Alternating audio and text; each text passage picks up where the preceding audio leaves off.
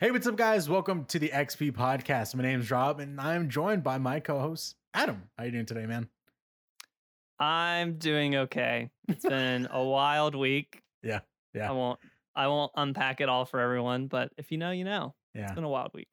I can. Yeah, I mean, it has also been a kind of a bit of a weird week. I've had absolute zero motivation to do things, but it's got to get done, so you got to do it, Mhm. and so that's been super hard. But look, come on, guys, we're talking about games today, so let's be a little. Let's pick up the energy up, guys. Let's wiggle our shoulders out, stretch it out a bit. If you're in your car, just swerve over to the side, do some jumping jacks, and let's get right into the car and let's continue. Because this is the XP Podcast, your bi-weekly casual podcast where we talk about all things video games and bring topics to the table to discuss for your amusement. If you have any comments, questions, concerns, topics, or corrections, you can let us know in the comments section of this YouTube video. Or if you're listening on the podcast service, you can tweet at us at Ambitious Casual or email us the old-fashioned way at xppodcast@ambitiouscasual.com. I have a different email on there from a different podcast by accident. I almost messed up right there. And then utilize the timestamps. Guys, those who are listening to the podcast on your podcast service of choice, utilize the description and then you can see the time codes and jump into the areas that you actually want to. This show, there's not going to be a lot of jumping around. I don't really have quick bits at all. Actually, we're just going to go right into the main topic of the show because it's a big one and it's a big deal. The Nintendo Direct happened on the 23rd of September. And in our group chat, some of y'all are noticing Austin's not here. He's been lost for a couple days, and so they're trying to find him. Don't know what happened to him, but I'm hoping they find him.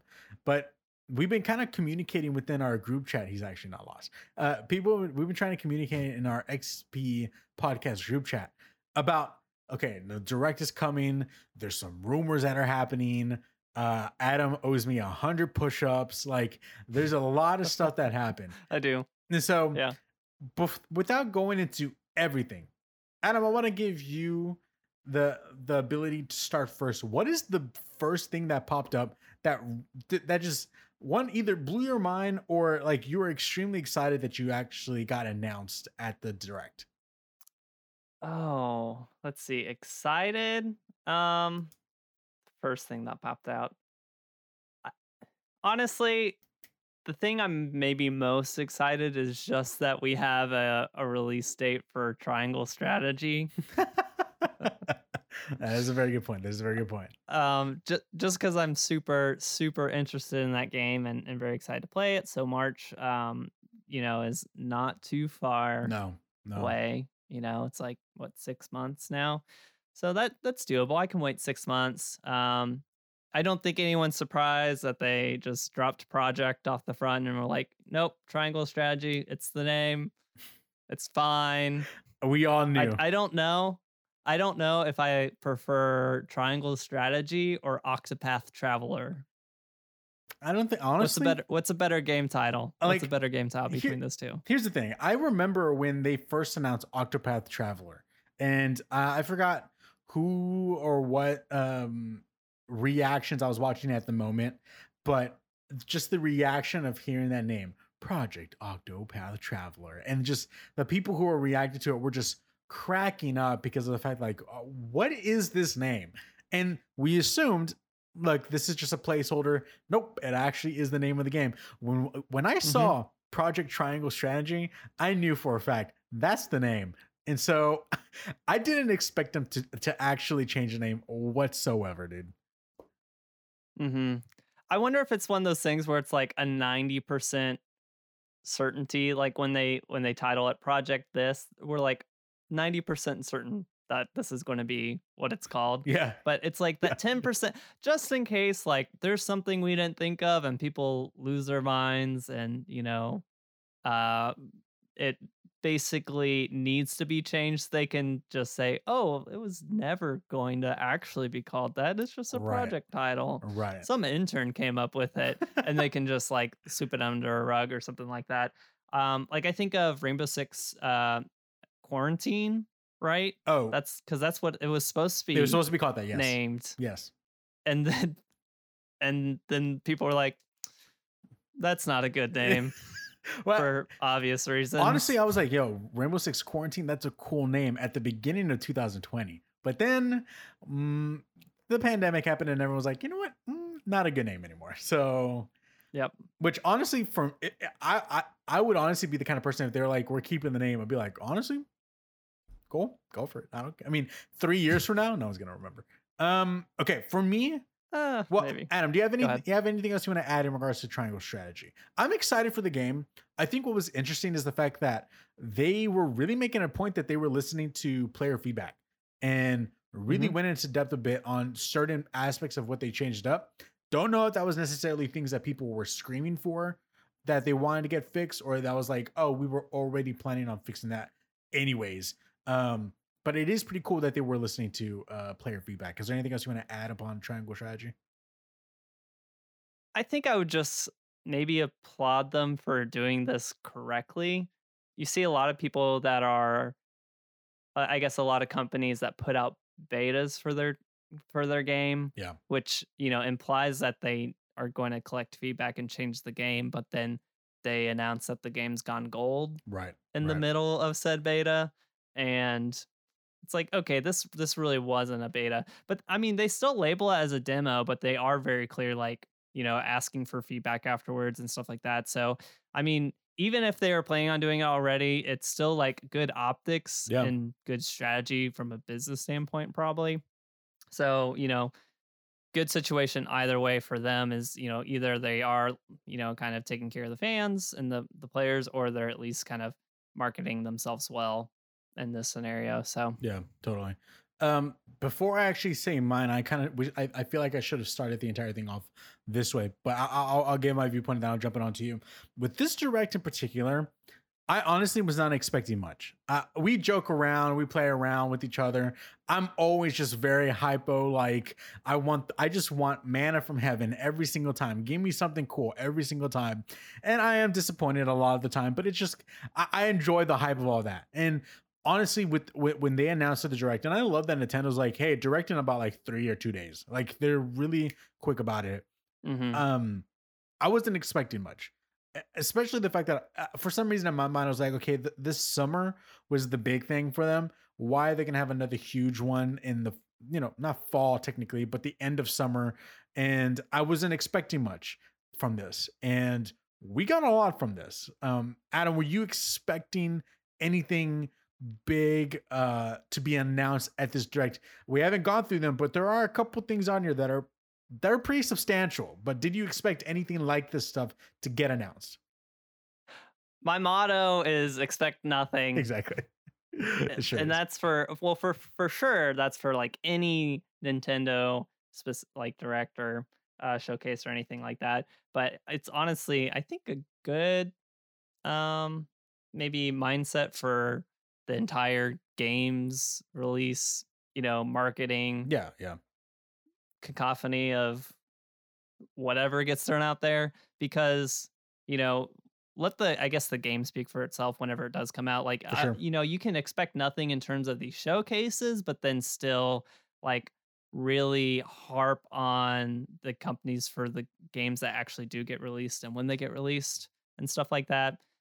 So I say expect nothing, but in my mind, of course, I know that they're going to show games and they're going to announce games. And there was definitely, I think the big one, maybe, I don't know if no one was thinking about it, but the big one that caught me maybe more by surprise, of course, was Kirby, the new Kirby game, Kirby and the Forgotten Land. Dude, let's roll right into it, man. That was going to be the one that I chose. That blew my mind. There was something that got leaked at the beginning of the day, which I hate leaks, because the fact that it already puts that thought in your mind already just doesn't make it that big of a deal when you see it.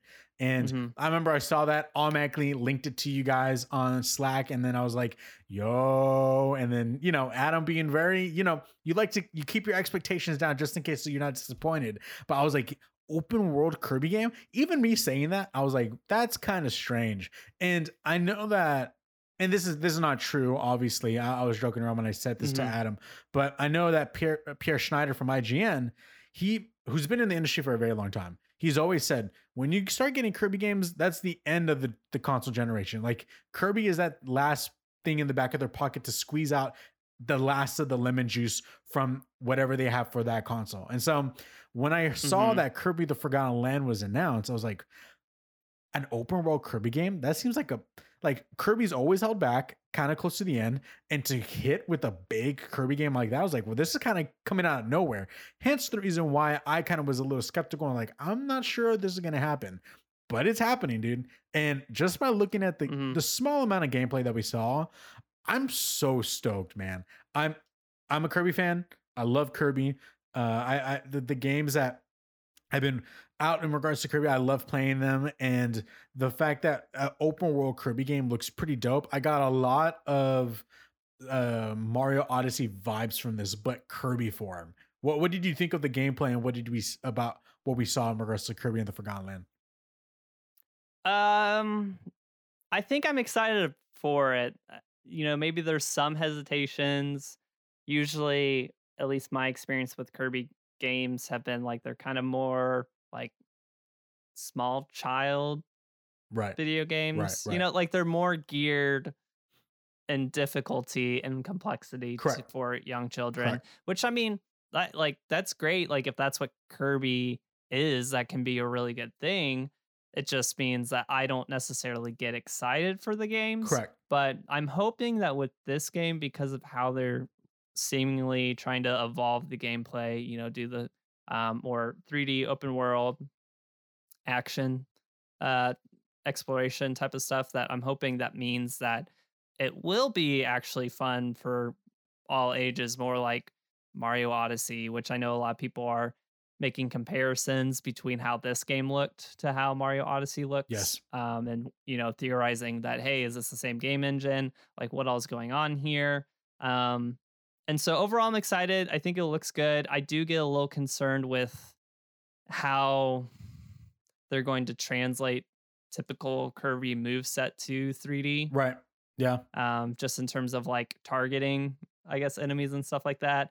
Obviously, 2D is a lot more forgiving in that standpoint. But I mean, we'll see how it goes. Like, I'm super excited. Maybe to dip into some other Kirby news from this, I'm actually really excited that the N64 Kirby game is going to come to the N64 Online whenever it, at some point in the future. Yeah. It's not one of the launch titles, but it is one that they promise in the direct to bring. Yeah. And I would actually even say that Kirby's Dream Land, people always talk about. I believe that's what I want to say it's Crystal I'll look Kingdom, Crystal Shards, something like that. I don't remember the name. I just remember that that's the one where you can combine powers. Yes. Which was dope game. I played it at like a friend's house, and it's so dope. I will also remind people in terms of the argument that Kirby games come at the end of the life cycle, in that this is the third Kirby game that the Switch has gotten. Yeah. So very good point. Very good point. Are we at the end yet, or is it just the like third fake end, and there's still a fourth Kirby game? It is technically a fourth Kirby game through N64 Online, and then it could be signaling the end of the base Nintendo Switch and the arrival of the Nintendo Switch Pro. Adam, you never know. Yeah, I mean, by the end of all this, I think you're going to have like 7 playable Kirby games on your Switch, because you have like the 3 that got native Switch releases. I know you have, and then the one from the N64, and then I know there's multiple between the SNES and NES Online collections too. Yeah. So it's a lot of Kirby. Yeah, there is, and I'm like I said, I'm extremely excited for Kirby's Forgotten Land. I loved Epic Yarn. I played that game religiously with my siblings when I was younger. Like we played that game over and over and over again. I love that game. And so the Forgotten Land looks cool. I love the fact that people were making jokes. It looks like Kirby and The Last of Us. Like there's a mood aspect to it that just is very not fitting with Kirby. But something that I won't say is that I noticed some, and again, these are just small gameplay moments that we're noticing. But there was moments where like you see Kirby and he's running up the like. You have 2 escalators and Kirby's running up the middle of them.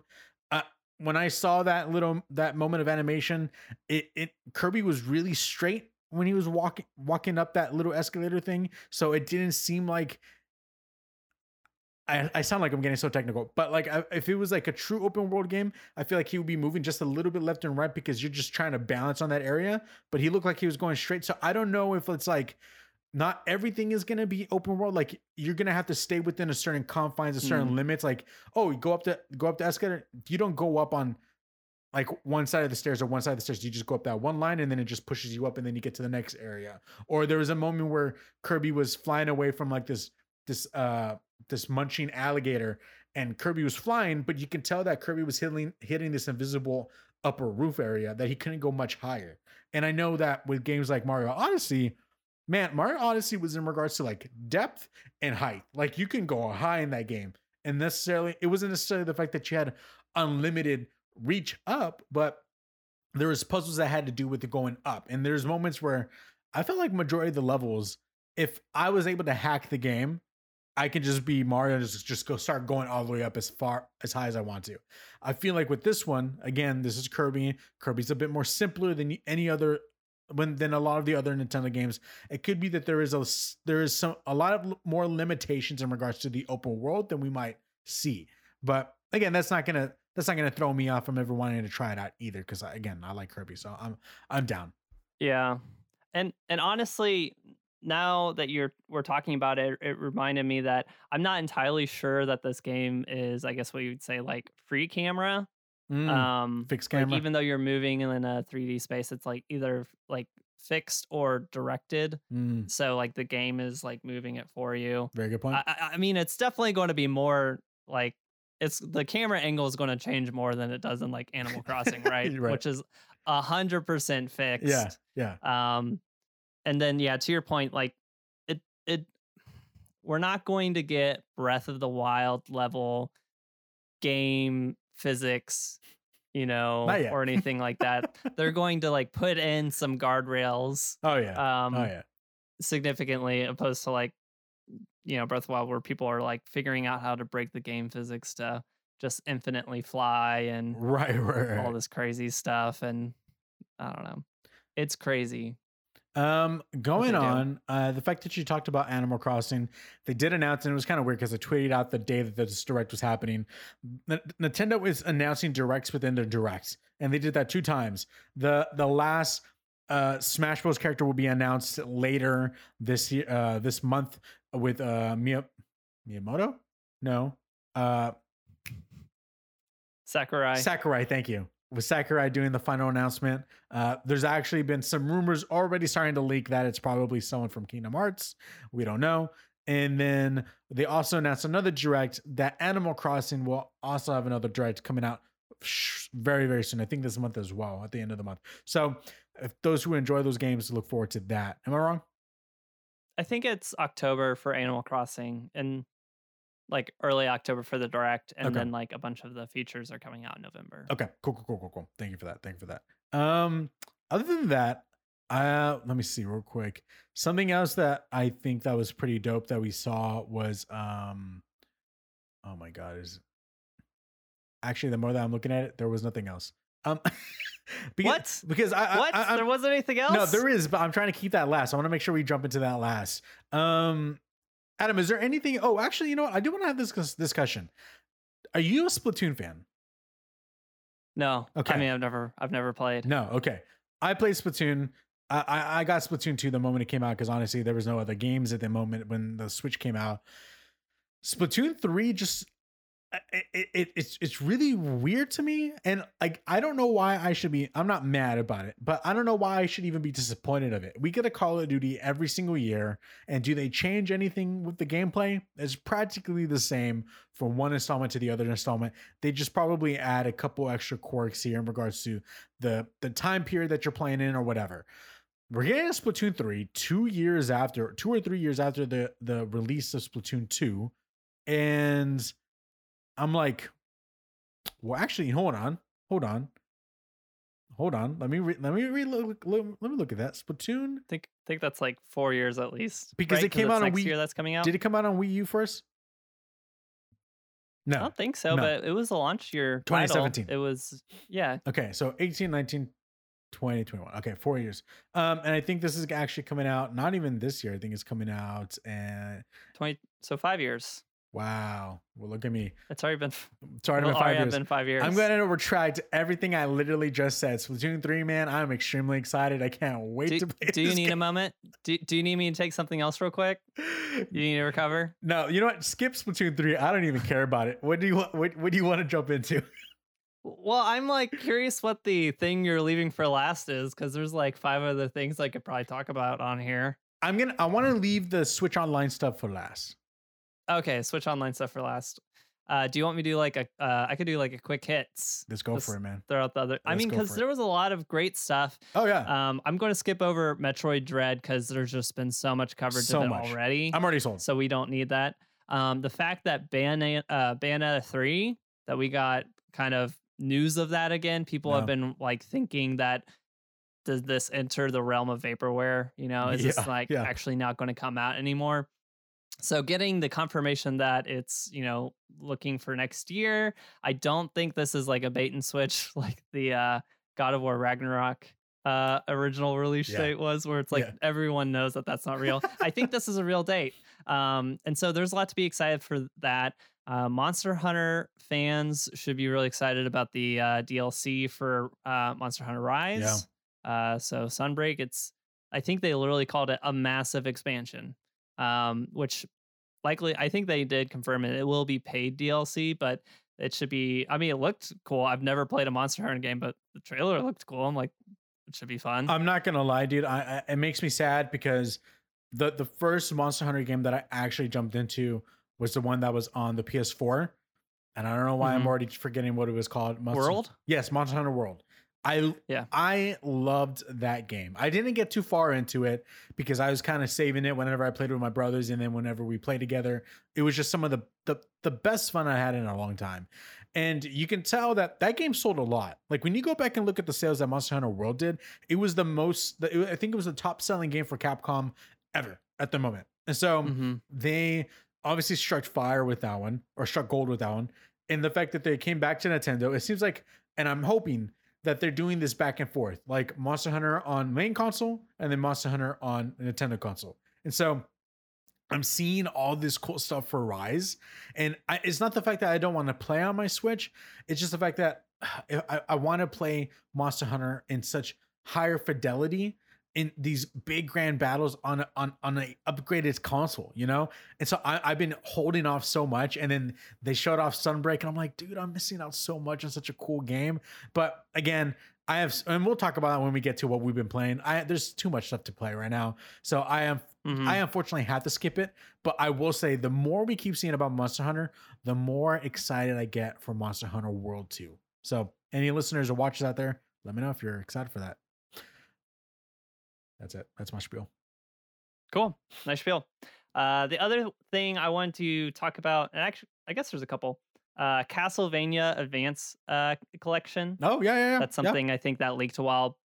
I think it did leak earlier, but people have been theorizing that it would come just because it makes sense. Yeah. Hey, you know, they released all the like original Castlevania games. It makes sense for them to do this collection as well. And this one's actually probably the first one I'm excited to play. Okay. I never played any Castlevania games, but I did play Bloodstained Curse of the Moon, and I did enjoy it. It wasn't my favorite. But I also want to say that one, it was meant to be more like the NES ones. Okay. And with this collection, we're dipping more into the style of games I have nostalgia for once we hit the Game Boy Advance games. Yeah. Which, because I played a decent amount of those, and I've gone back and played some old GBA games like this year, last year. Yeah. So I'm really excited to give this a try because I love the whole genre that the 2D Metroid and the Castlevania games have inspired. And I know there are people that consider, Aria of Sorrow as the best of the series. Yeah. And so just being able to like really dip into that for, and the other games after it too. Like I'm actually really excited about that one. Yeah, totally. And I haven't played much of the Castlevania games, and as a matter of fact, I've been wanting to jump into them. I know that the Advance games are really, really good. I mean, I know. I don't know how many times I have to tell you this, dude, but I'm still sorry that I'm holding on to your Game Boy games that you lend me, because I'm still not getting that analog pocket. But that's the thing that I'm so excited for that analog pocket to come in, so that way I can play these old timey games. And I constantly go to my nearby video store that sells used Game Boy games and that kind of stuff, just to see whatever they're rotating through their collection, so that we can buy them and just start scooping them up. But yeah, I mean, when it comes to any of these Game Boy games, even if Nintendo was like, oh, Game Boy games are coming to Nintendo Switch Online, I would still be like, I'm holding off, because look, I got the analog pocket for a reason, and I kind of want to play it in its truest form. So I am excited for something like that. I really want to play it and see it on a nice screen, but I gotta hold out. I gotta hold out and just play on just the way it was originally intended to, I guess. Okay, how much do those games go for in the used market? I mean, the ones I've been seeing have been going around for $15 to $25, and so okay, I'm not trying to mess around with like eBay and stuff yet, but I might start dipping into that realm very soon, because there's certain games you need to be hitting garage sales. That's what you need to be doing, dude. Open up that one Converse box, and they're like, "Oh, that's $5," and be like, thank you, $125 worth of games in here, thank you." Yeah, I probably should start doing that, to be quite honest. There was one game. There's one game I do want to interrupt you with, and I think you're gonna go to an X, and I think it's the IO Dragon Boars. Is that the card game? Yeah, it is. Okay. That game, it struck me, man. It's being made by Square Enix. I know that Yoki Taro, the guy who's done for Nier Replicant, Nier Automata, like his artwork, he's known for that kind of style of games. Those who are listening and watching, so he's not making it like this game. His artwork, his like, I guess, vision is being utilized for this. His name is on it, and then somebody else is also making it as well. Forgot their name, but it is like this card game that is in an RPG style fashion, and you play it, and it's coming to the PlayStation. I know that it was announced after the Direct that it's coming to PlayStation as well, which probably where I would like to play. But I mean, it is a card game. I feel like that fits way more better on a Switch, so I might end up playing it on a Switch more so. But just the style of it, Square Enix, I love Square Enix. I love Final Fantasy. I love like their magical, their artwork. Like I love all that, and in a card form, sign me up, dude. I'm sold. So the what's it called? Voices of Gods, the IO Dragon Boars. I'm so down for that. I'm excited for that. Yeah, I didn't know anything about this game, and I kind of glazed over when the trailer was going on. Not because I'm not interested in it. I just don't know why I did in the moment. So I would be interested to see what it's about. For some reason in my mind, when I saw that, I was like, that's an Adam game. That's what I thought. I honestly haven't played a ton of the, I guess, deck builder games or a bunch of the card games. Yeah. And I don't know why I haven't. I probably would enjoy some of them at least. I think most of them because they also sell themselves as roguelites in a lot of ways. Okay. You know, obviously the most famous one is Binding of Isaac. No, that's a deck builder. It's the Rogue Legacy, the roguelike deck builder. Dead Cells. No. Deck builders. There's no cards in Dead Cells. There's not. Let me start looking. Yeah, you're gonna bail me out on this one deck for builder. Sure. It's everywhere. You can play it on mobile too. But I stayed away from most of them because of the roguelite nature of them. But since I've kind of maybe had better luck with the last few of that genre that I've played, I maybe should probably give it Monster Train a fair shot. And no, it's the Hand one of Fate that before. No, keep going. Oh man, top 10 best recent deck builder games. It's not super recent. It did come out on Switch. Signs of Sojourner, Retropolis, Banners of Ruin, Kyver, One Step from Eden, Hadean Tactics, Griftlands, Slay the Spire. Yes. Oh my gosh. Okay. Thank you. Slay the Spire. Yep. There are a lot of people who just, rave about that game. And it's funny, I've played like Magic the Gathering and Dominion and stuff like that. So I'm not, I guess, adverse to deck building games. I actually really enjoy them. I just usually play maybe physical versions of those types of things. So okay. I don't know. Yeah. Is there anything else that was announced before we get into the online stuff that caught your eye? Yes, there's one thing that we just have to laugh about. We just have to laugh about it. Let me hear it, dude. Let me hear it. Someone messed up.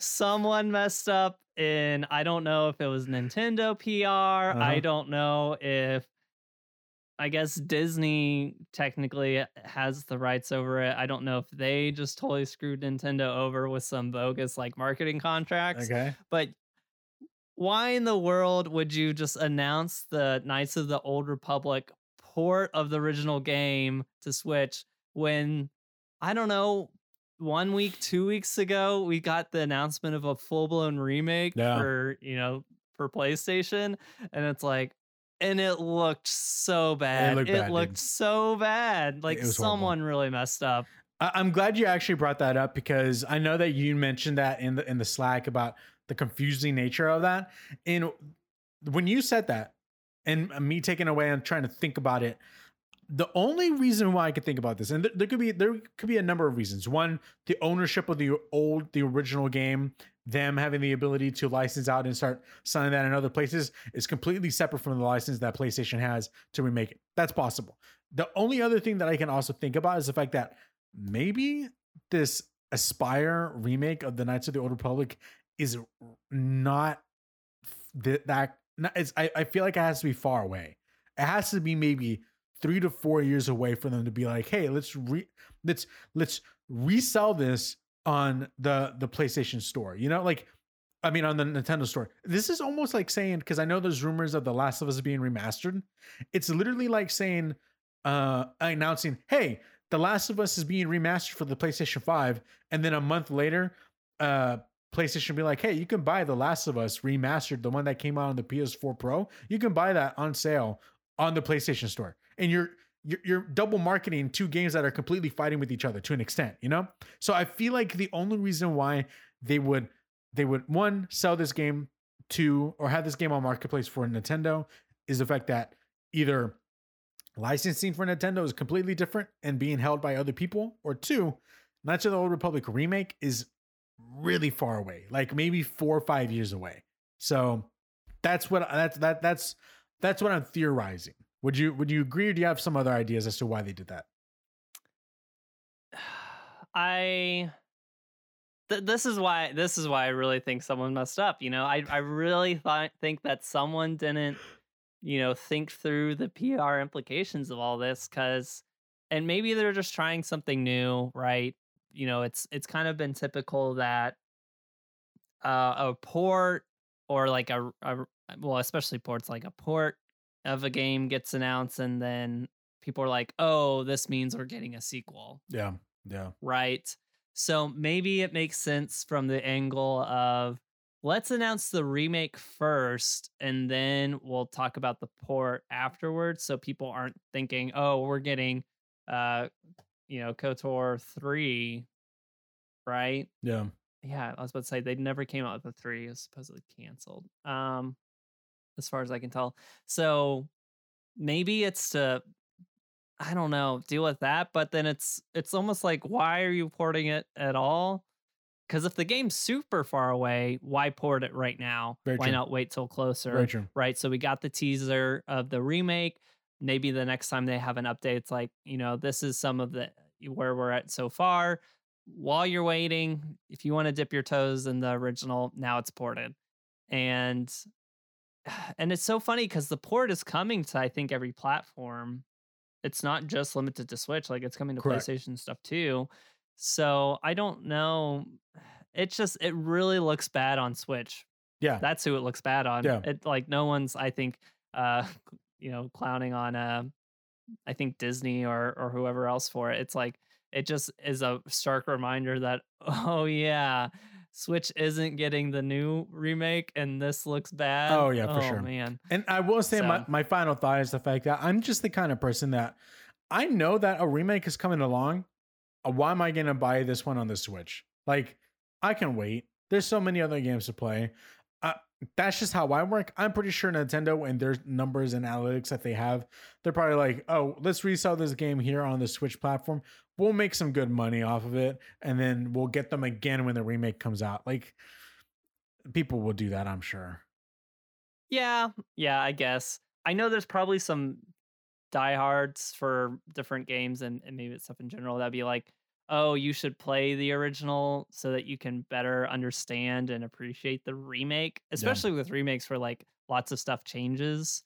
I hear that argument about Final Fantasy VII the most is probably what it is, but I'll admit I'm not going back to play the original Final Fantasy VII. Yeah.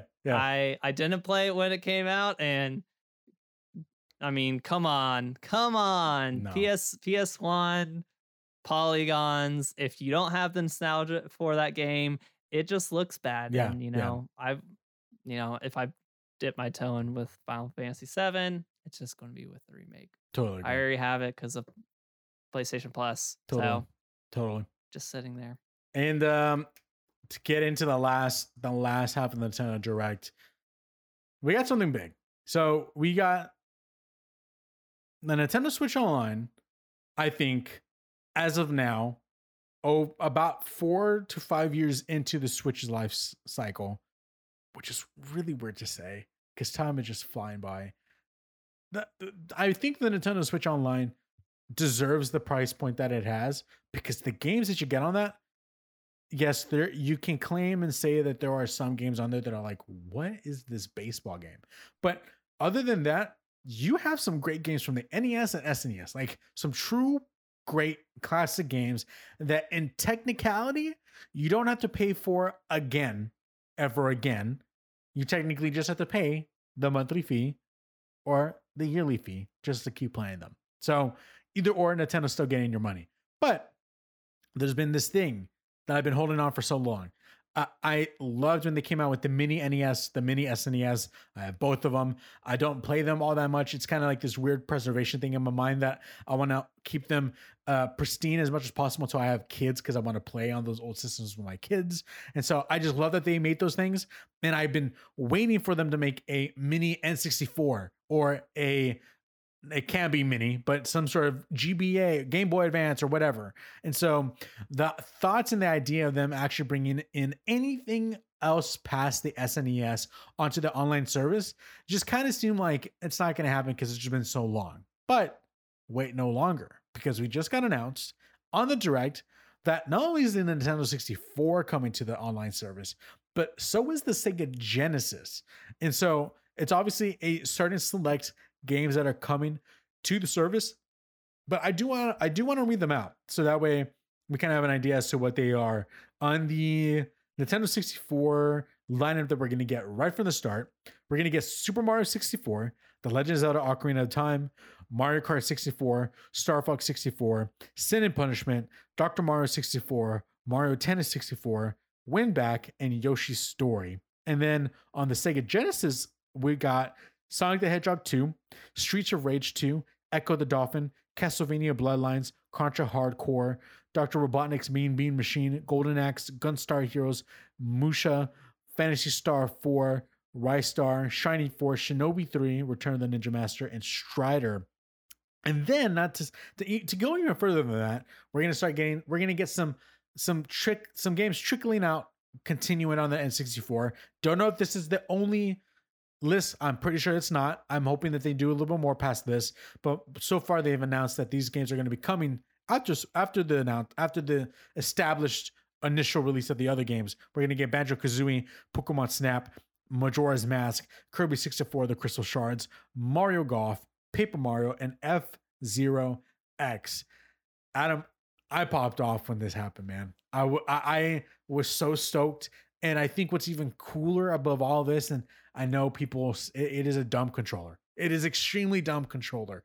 But there's nostalgia that plays into it, that they're going to release the controllers along with this. If you have a Nintendo Switch Online membership, you can buy them off of their online store. And I'm buying two. I'm going to get one for me and Vanessa so that way we can play Mario Kart 64. Like, This is awesome, dude. Well, I want to know what are your thoughts on this announcement. I think the announcement is great. I looked at the list of games and I realized that I was probably more excited about this list of titles than I was for NES or SNES Online. Okay. So, because I think these games more than the other ones, I guess maybe not, but several of these are kind of locked to the system, and that's been true of like the SNES. Yeah. And the NES, but I think those games were easier to pick up in other places, especially if you had or if you have Nintendo 3DS, because a lot of those you can still buy the SNES and the NES games through the Virtual Console there. So like Link to the Past, I think I played Link to the Past on my DS, and I didn't even play it on through the SNES, but okay. And so like when I thought of the SNES, I'm like the main ones I wanted to play were Link to the Past, then Super Metroid, and Super Mario World. Okay. And those were like the main three. I was like, these are the ones I want to play out of this. But then when I look at this list, I'm like, Star Fox 64. I didn't pick up the DS version, so I'd probably play here. Let's see what else. Yoshi Story, I would go back and play. Banjo Kazooie, I'd for sure go back and play. Kirby's Crystal Shards, already talked about that. I would play Paper Mario. I'd go back and play that one, and then I'd probably at least try F-Zero X just one time. Oh yeah, because I've never played an F-Zero game, and honestly, I would probably play Mario Golf too with other people. I would actually probably play that one.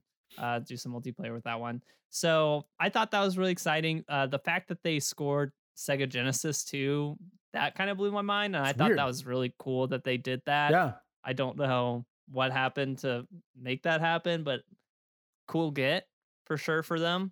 And then honestly, I could care less about the N64 controllers. I've never liked them. I didn't have an N64, so I mean I played on a friend's quite a bit growing up, but those thumbsticks, man, are just what's going on with those thumbsticks? A little whack. I will say that as well as the N64 controllers, you can also get a controller for the Sega Genesis, and obviously I'm pretty sure these have to be Bluetooth ran, which just makes it even cooler. So that way you can just sit back, relax, play these games. I'm really stoked. I love Mario Kart 64. That as a kid was the Mario Kart that I grew up with, and I have so much like memories with that, playing with my brothers, and it. Will I go ahead and buy 4 Nintendo 64 controllers? Maybe. I can start with 2, but maybe I'll get 4 so I can play with my rest of my siblings. Star Fox 64. I've not played it, but I'm so interested in going back and playing it. Super Mario 64. I gotta jump back in, man. I gotta try that out. I want to play that game again. It's been a very, very long time. I've heard a lot of amazing things about Sin and Punishment. Not amazing. I've heard good things about Sin and Punishment. And I mean, they keep making Sin and Punishment games to this day. So I want to go back and try out the original one, see how that is. I agree with everything that you said about Kirby. I'm going to play Kirby. The Legend of Zelda games, I have not finished Ocarina of Time, and I haven't touched Majora's Mask. So that's going to be an awesome, awesome time to jump in and actually play those games. And I will say, I go for it. What's up? I don't know why I guess not everyone has a DS, but obviously the Nintendo 3DS still remains the best way to play those games, I think. Because they're the HD versions, right? Because they're the HD versions, and these are definitely still ports of the original ports of the N64 version. So there's quality of life improvements that are missing. There's textures that are missing. I think there are some hardcore players who defend the original versions over the ports, especially maybe on the Majora's Mask side of things. But that's weird. I don't know. I don't know what those things are. I'm just going to play them on my DS. I've already played Ocarina of Time on my DS, and I have Majora's Mask in my backlog to play there as well. Adam, I just had a bad thought cross my mind. This is the Legend of Zelda anniversary. The fact that they're having Ocarina of Time on the online service and Majora's Mask is coming soon, that doesn't mean that the HD versions are being ported to the Switch, you don't think, right? They wouldn't do that. Nintendo's not like that. They want to try to squeeze as much money out of you as possible. Maybe they are, just because maybe they still want to do the N60. Here, let me back up. I don't think that they are, but they could still do it. They could have wanted to do the N64 online, and it would have been way too big of a red flag to announce it without either of those games. A dead giveaway. And so they've just ported the original versions over for now, and they'll leave them in there for, and like I said, I think there are people who actually prefer those compared to the HD remakes for DS, but I mean, they could still come in later and do the ports of the HD ones. That would be separately. That would be a little sad. That would be a little sad. Well, think about it. They did the Mario Super Mario 3D All Stars, which has Mario 64 in it, and now it's also in the online service. Wow, dude, that's a backstab, man. I didn't put that together. They literally made you buy it because you thought to yourself, I'm never going to play N64 games on my Switch. And then literally 6 months later, they're like, hey, it's coming to the online service. Wow. I never put that together. I mean, yeah. You heard it here first, stupid. Folks. You heard it here first. It's stupid. I'm not mad personally, because I mostly got that game to see maybe Super Mario 64, give it a try, but mostly to play through Sunshine and Super Mario Galaxy. Yeah. And so I wasn't too upset. I'm not too upset about it, but I'm also like, look, they've already done it within like the last calendar year in terms of, I guess releasing a game twice for the same system, just one through their online collection and one through a separate collection still. Yeah. Correct me if I'm wrong. Does Nintendo Switch Online, are you able to play multiplayer over like online? Like there's some, so like you and me could play against each other on, let's say, the OG Mario Golf that's on the NES. Mm-hmm. Okay, cool. Yeah, you can do that. Dude, we got to try out Mario Kart 64 when it comes out, dude. We got to do it. Yeah, well, I would be more interested, like I mentioned, probably in doing Mario Golf. Oh, very good. Yeah, dude. Yeah, Mario Golf for sure, yeah. Because I never played Mario Kart 64. Maybe we would do a match. I never played Mario Kart 64. And, I was a Double Dash kid. And then obviously 8 Deluxe is kind of like the penultimate, or I guess the ultimate Mario Kart game. So it's like, very true. Why would you go back to that? Especially when probably some of the best 64 levels are on 8 Deluxe already. Nostalgia, Adam. That's why you would go back. Nostalgia. Anything on the Genesis side that grabs your attention?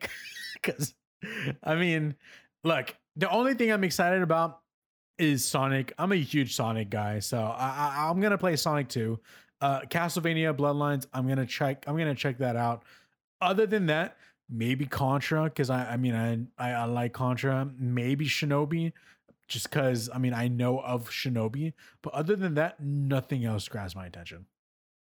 I would maybe check out Streets of Rage 2. Just as like a fun, especially if we did online, right? Yeah, so just a nice kind of fun, like chat while you play or beat 'em up type experience. But I feel like I've heard so much, maybe not I've heard so much of it, but I have heard Golden Axe name dropped so many times. Okay. That I think I need to see what it actually is. Okay. I have not heard of it. Well, I guess we'll try. I guess we'll find out. When the Nintendo 64 online package, expansion pack, sorry, that's what they're calling it, is announced later in October, because we still don't know the price. We still don't know exactly when it's going to get released, sometime in October. But that's coming very, very soon. Adam, do you have any last words you want to say in regards to the Direct? Have we not talked right now yet about it being a different price tier to get the N64 and Sega? As a matter of fact, we haven't. This stuff. Guys, if you have the Nintendo Switch Online, I'm sorry, you're not going to just get this right into the rest of it. You gotta pay Mr. Nintendo just a little bit more money so you can get this expansion pack. That's what they're calling it. So I don't know yet. Like as of right now, I pay for the family plan. And I think that's $35 a year. You're gonna have to pay an additional amount on top of that. I'm just gonna guess right now. I think maybe $10 more. There's no way they're gonna do another $15-$20, dude. If they do that, that's insane. That's insane. Maybe. I mean, if you think about it, they obviously think Mario 64 on its own is worth $20. So don't do me like that, Nintendo. Don't do me like that. All I gotta say is this is an interesting move for them. And I think, and this is my last thing that I have to say about this direct, keep an eye on this. Those who are listening and watching, keep an eye on this tactic of adding more games to your online service, because I get a feeling we might see something similar from PlayStation. I think Nintendo and PlayStation have been both playing the same way because they both are kind of in the same spot. They're undefeated. They're riding in their own lane. Nothing's bothering them. And they're kind of both being a little stingy with their money on both sides because they can. And that's what's working for them. I get a feeling we might see, because there's rumors of PlayStation has they have their Game Pass that they're working on. Like they have their solution to Game Pass that they're working on at this moment. Could it be PlayStation Plus, but added $10 more and then you can get other games? I don't know. We'll have to wait and see. Adam, anything else you want to add to the direct? No, I think we covered it all. Perfect. Moving on to this last portion, Adam. We're at the end. I mean, we're 50 minutes in. So take as much time as you want. I'm going to let you go first. What have you been playing, Adam? What have you been playing? All right. Glad we can talk about I feel like it's been forever. It has been a long time since we talked about what we've been playing. Since we've talked. Let me do a couple quick hits. Let's go. Not going to go too much in detail. I did beat Skyward Sword. Let's go. This past week. Okay, so nice. Finally got to experience the conclusion to that game, which I hadn't before, and I feel like it does end very, very well. So that was very exciting. I've picked back up on Metroid Samus Returns. I had started it on my 2DS a while back, and then I've picked back up and kind of been playing it here and there, and actually been just really enjoying it. It's kind of not simple. It's a Metroid, so there's a lot of like map exploration stuff going on, but it's been very enjoyable because the way that game works with like hunting down individual Metroids, and there's a lot of them, it's easy to break it up into multiple play sessions. Right. So that's been good. To my understanding, is Samus Returns kind of like Metroid 1 remake? Is that what it is? I believe it's Metroid 2 remake. Okay. Cool. And yeah, I was about to say we're going to display our like I don't know, lack of knowledge about Metroid. Yeah. Isn't Zero Mission the remake of 1? Oh, you're right. Thank you. You're correct. Okay, cool. I don't know. That's a hot. I love Metroid GBA cartridge right now. Yeah. Oh yeah, dude. I love Metroid, but my knowledge is not really like I don't know all about it. So. Yep. So I've been enjoying that one quite a bit. And then I guess the games I'll talk more about are both PlayStation games. So I've been playing Spider-Man. I've been playing the 2018 Insomniac Your first time game. playing it, right? Yeah, it's my first time playing it. It's such a great game. Yes. Very, very smooth. I really enjoy the story to it. You know, it doesn't fall into like maybe it does. I'm trying to figure out the right way to say this. It is a very great video game story in the fact that it's a lot of relational stuff that's going on. Yeah. And you know, like people can relate to, right? Especially a bunch of the stuff with Peter and MJ. It's all very cool to watch unfold. And then just like the fact that we kind of came into a Spider-Man who's already been doing the job for, I don't know, a decade at least or something like that. Yeah. So he's like mature in the fact that like he knows his job and you're not having to go through like the learning your powers type thing. Right. And so that was another thing that was really cool, I think, about like God of War 2018, and the fact that's coming to like the character in the middle of their story, and you're kind of having to think back of what happened before, and it's like piecing it together as you go, and seeing the relationships develop and stuff like that. So that's all very good. I actually kind of enjoy the quick time events more than I thought I was going to. Okay, cool. Just because like I feel like that's such a PlayStation 2 mechanic. Yeah. But they do it quite a bit, but it's done in a way that's very, it makes a lot of sense to me, especially like the quick time events where you have to like quickly aim over somewhere else. And it's like, it really does keep you a little bit more on your toes and a little bit more involved. Yeah. And then allows those very cool cinematic moments that you can't just like accomplish otherwise. So that's been good. I think I'm in the middle of Act 2. Okay. So I'll definitely have a lot more to say about it, I think, down the road. But I did want to also talk a lot about Kena, Bridge of Spirits. Let's go. Which I've been playing. A new PlayStation 5 game. New PlayStation 5 game. I think it's also on the Epic Games Store for PlayStation players. So it's from a studio called Ember Labs. This, I believe, is the first video game they've made. I think most of their background is in animation. So it's a very Pixar, DreamWorks kind of style, and it looks gorgeous, especially on the PlayStation 5, especially after they patched out some weirdness with the cutscenes. Like day one, there was some weird, maybe frame rate or something was the problem, issues, and they patched it out like within the first day or two. So that really fixed a lot of problems, but it is a fantastic game for especially someone who hasn't like made a game before, and it's just so solid in its own. You'll see, maybe if you listen to other podcasts or read other reviews, a lot of people saying that it's like a PlayStation 2 game, and just the, I don't know if I would say scope or just the how it feels to play it. Yeah. It's definitely modern in terms of graphics and everything on that level, but there's just something about the gameplay loop which is very PS2, and it like takes me back to a bunch of my favorite games from that era, or games I played, whether it was like Jak and Daxter, or I even think of Tak and the Power of Juju, which I've mentioned before as like invoking the same spirit of that game in terms of being kind of like very nature, mystic focused, spirit power focused type stuff. Yeah.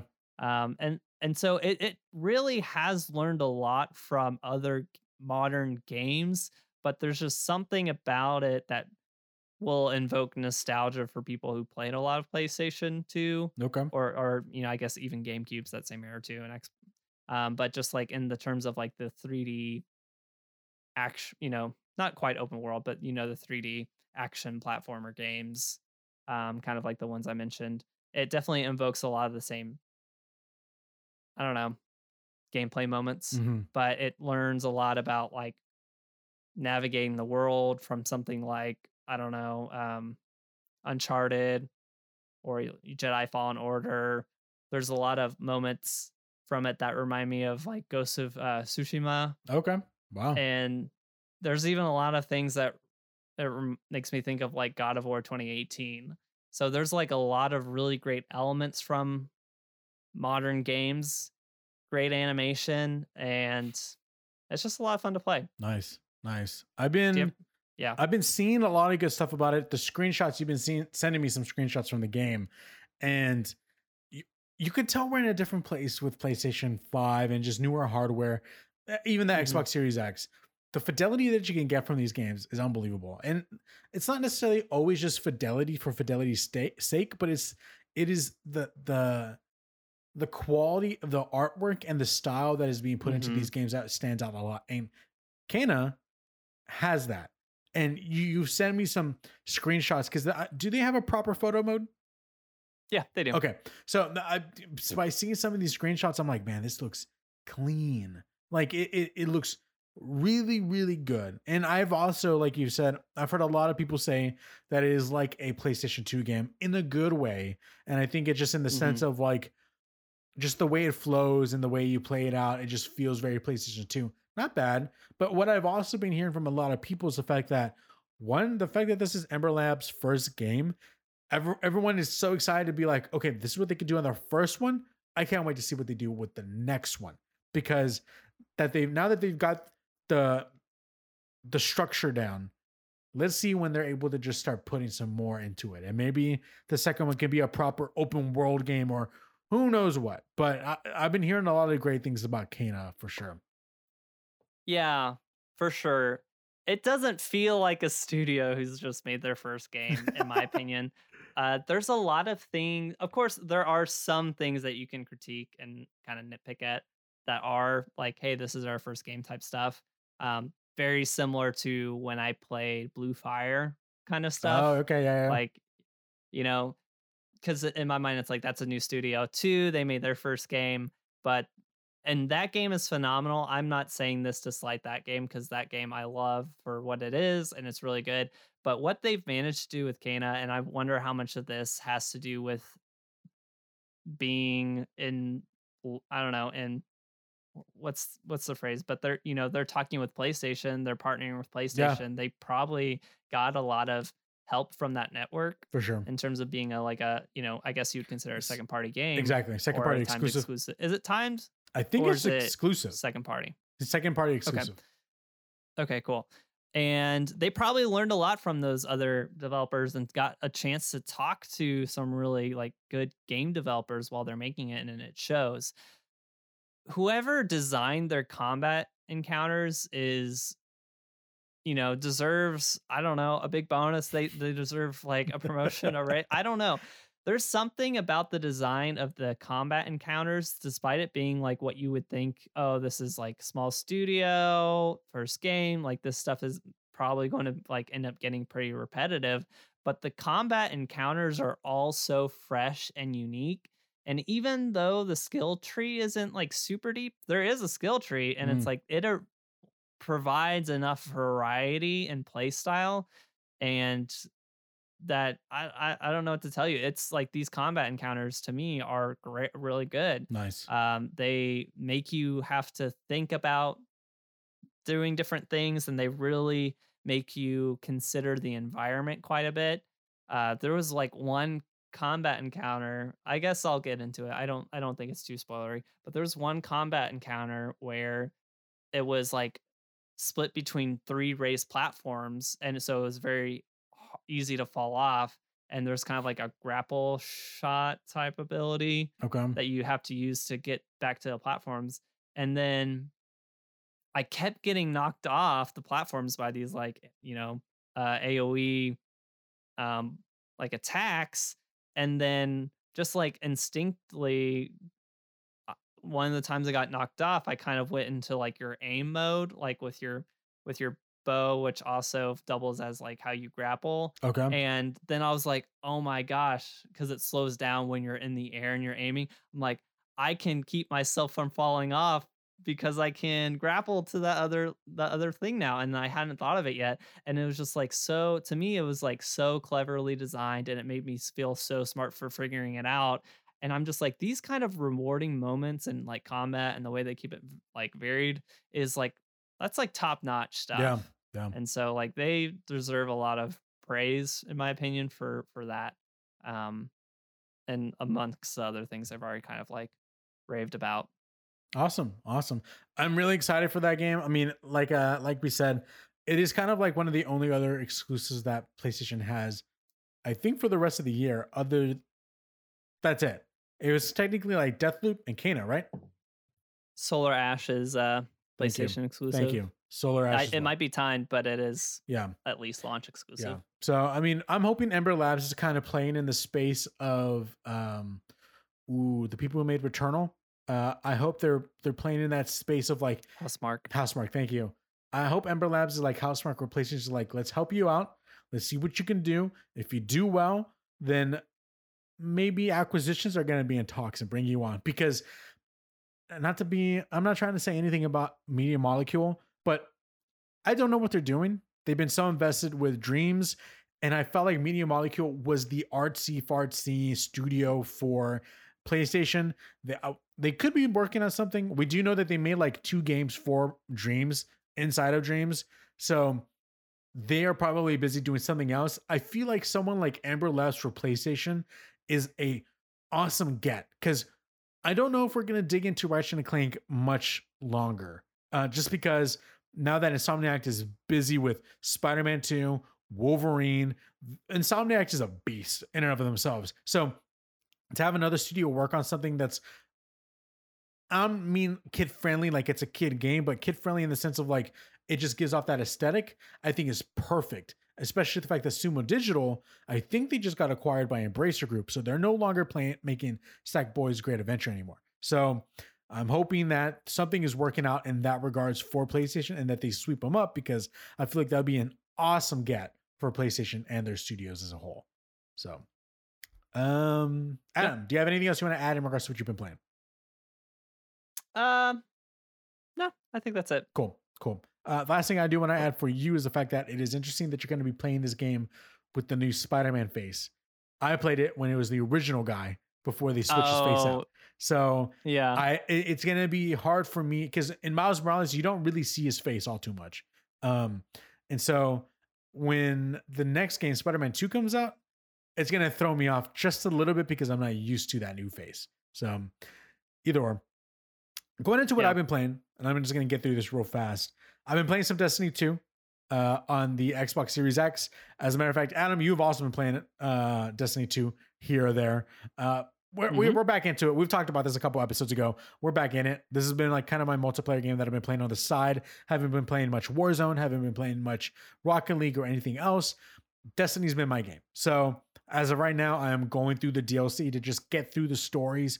And then from there on, I just got to get into the grind and then get ready for the DLC, which is the Witch Queen, which comes out in December. So I'm just setting up, getting ready for that, jumping in whenever I am.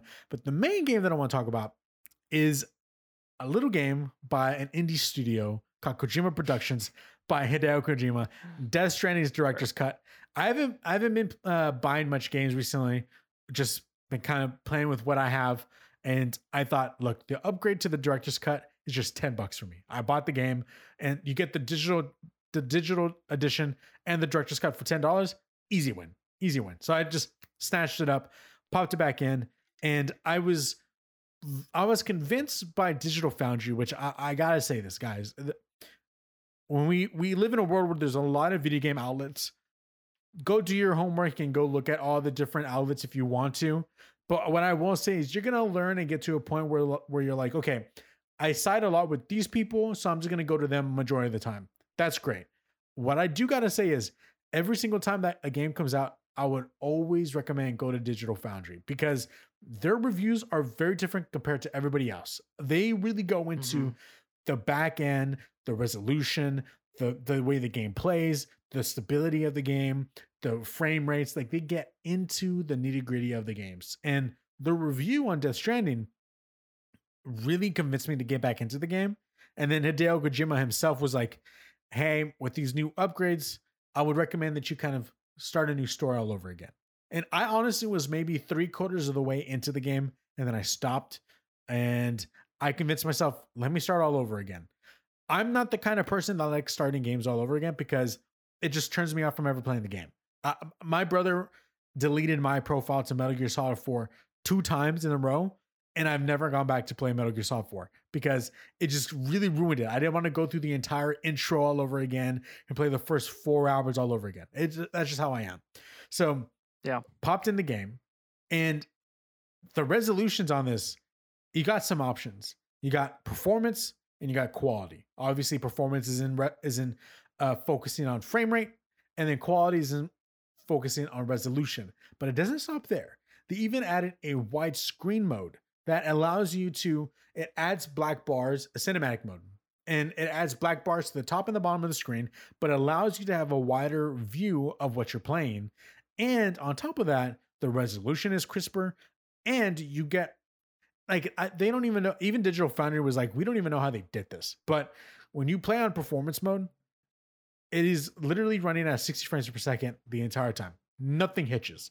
When you play in quality mode, you notice that you actually are running on a steady 60 frames per second.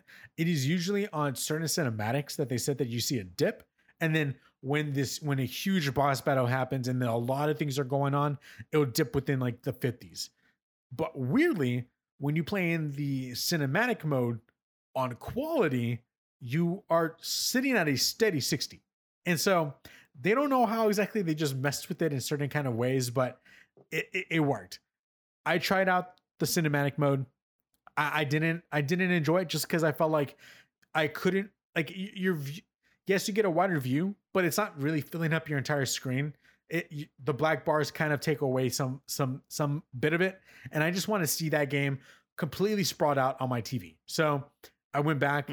I went on quality mode because I was like, look, 60 frames per second for majority of the time, except for cutscenes and maybe a boss battle here or there that dips to the 50 range. I can deal with that. And man, I gotta say, dude, jumping in from the very beginning, this game is awesome, man. I want to recommend it to everybody, but I know for a fact it is not a game for everybody. It is a very niche game. Mm-hmm. It is very weird and very off-putting to play nowadays. When Kojima finished the game and he was talking about what he wants to work on next, he legit jokingly was like, I want to stop predicting the future. I want to just make a game and just make a game. And Kojima's always been known for, you go back to Metal Gear Solid 2, and Metal Gear Solid 2, he's talking about false narratives in the news. He's talking about corruption. He's talking about memes. He's talking about all these different kinds of things from in America. And this is Hideo Kojima from Japan. Like, and that's Metal Gear Solid 2. That game, when you played it back in 2001, you were like, what? I don't understand this. Playing that game now or looking at stuff from it now is the most off-putting thing ever, because you're like, how did he get it right?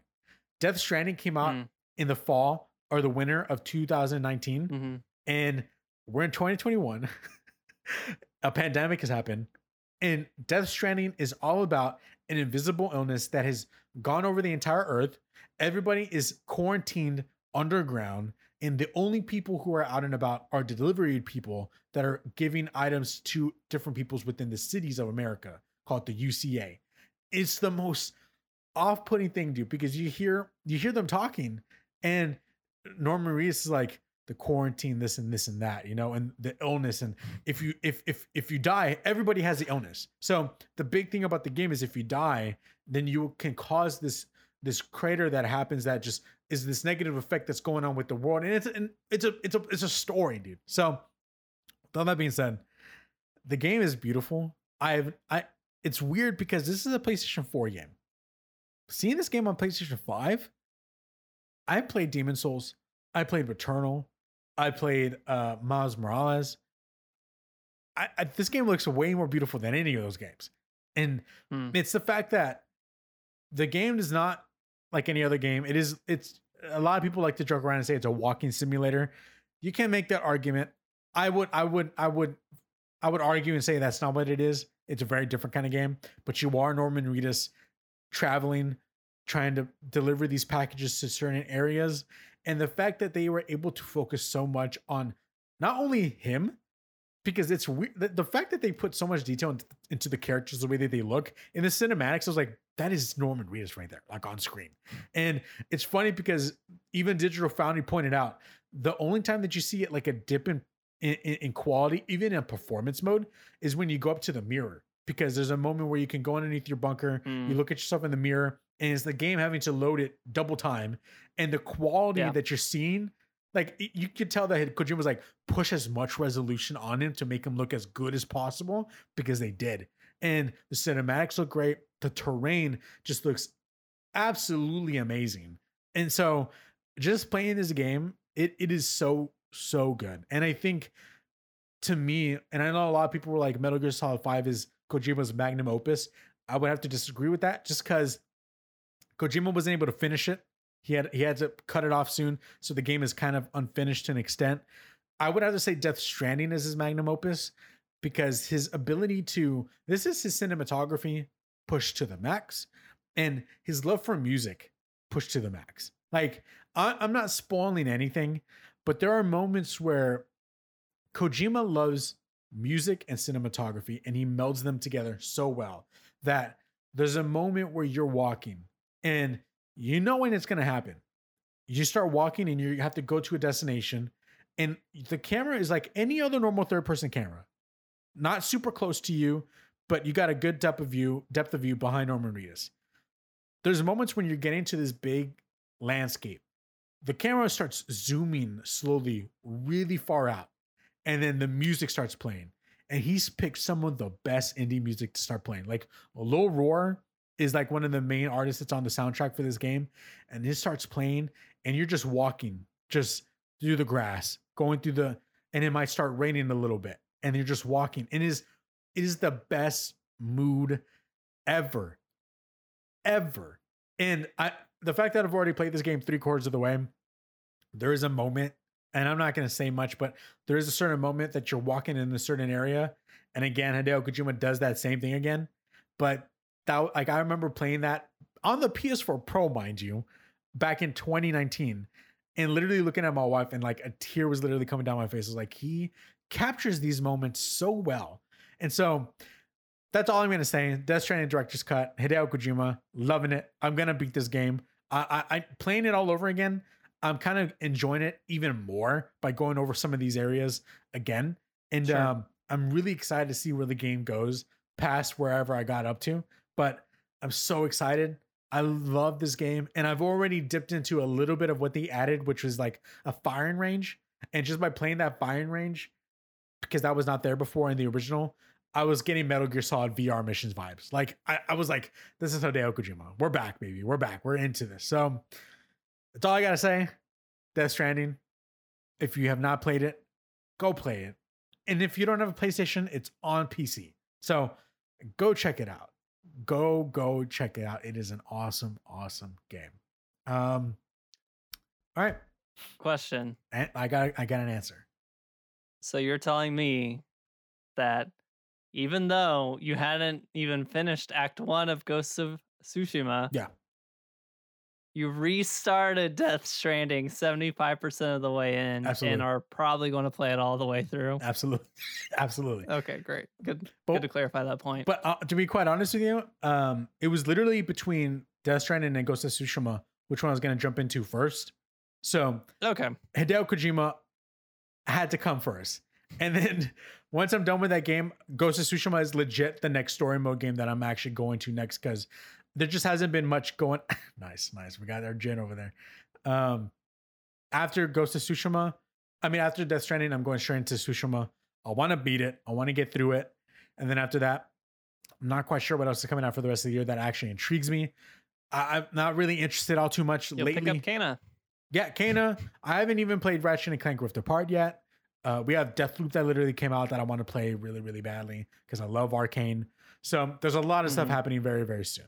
So, well, guys, thanks for listening. This is the XP Podcast, your bi-weekly casual video game podcast. If you guys enjoyed it, those who are listening on podcast services, please rate the podcast on whatever service that you are listening on. That way, people, when they search up video game podcast, we kind of bump up a little bit higher, up to the top. So give us 5 stars, please. If you're watching on YouTube, hit the thumbs up button, subscribe, hit the bell to be notified whenever we come out with any more content. And talking about content, I just came out with the new movie podcast called Press Play, where me and my friend Michael will review movies. We just came out with the first episode.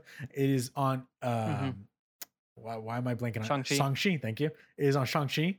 And as a matter of fact, the next one that we'll be doing is going to be on Venom Let There Be Carnage. I don't know what to expect from this movie. I'll be seeing it tomorrow. So again, thanks for watching. Thanks for listening. Until next time. Peace out. See ya.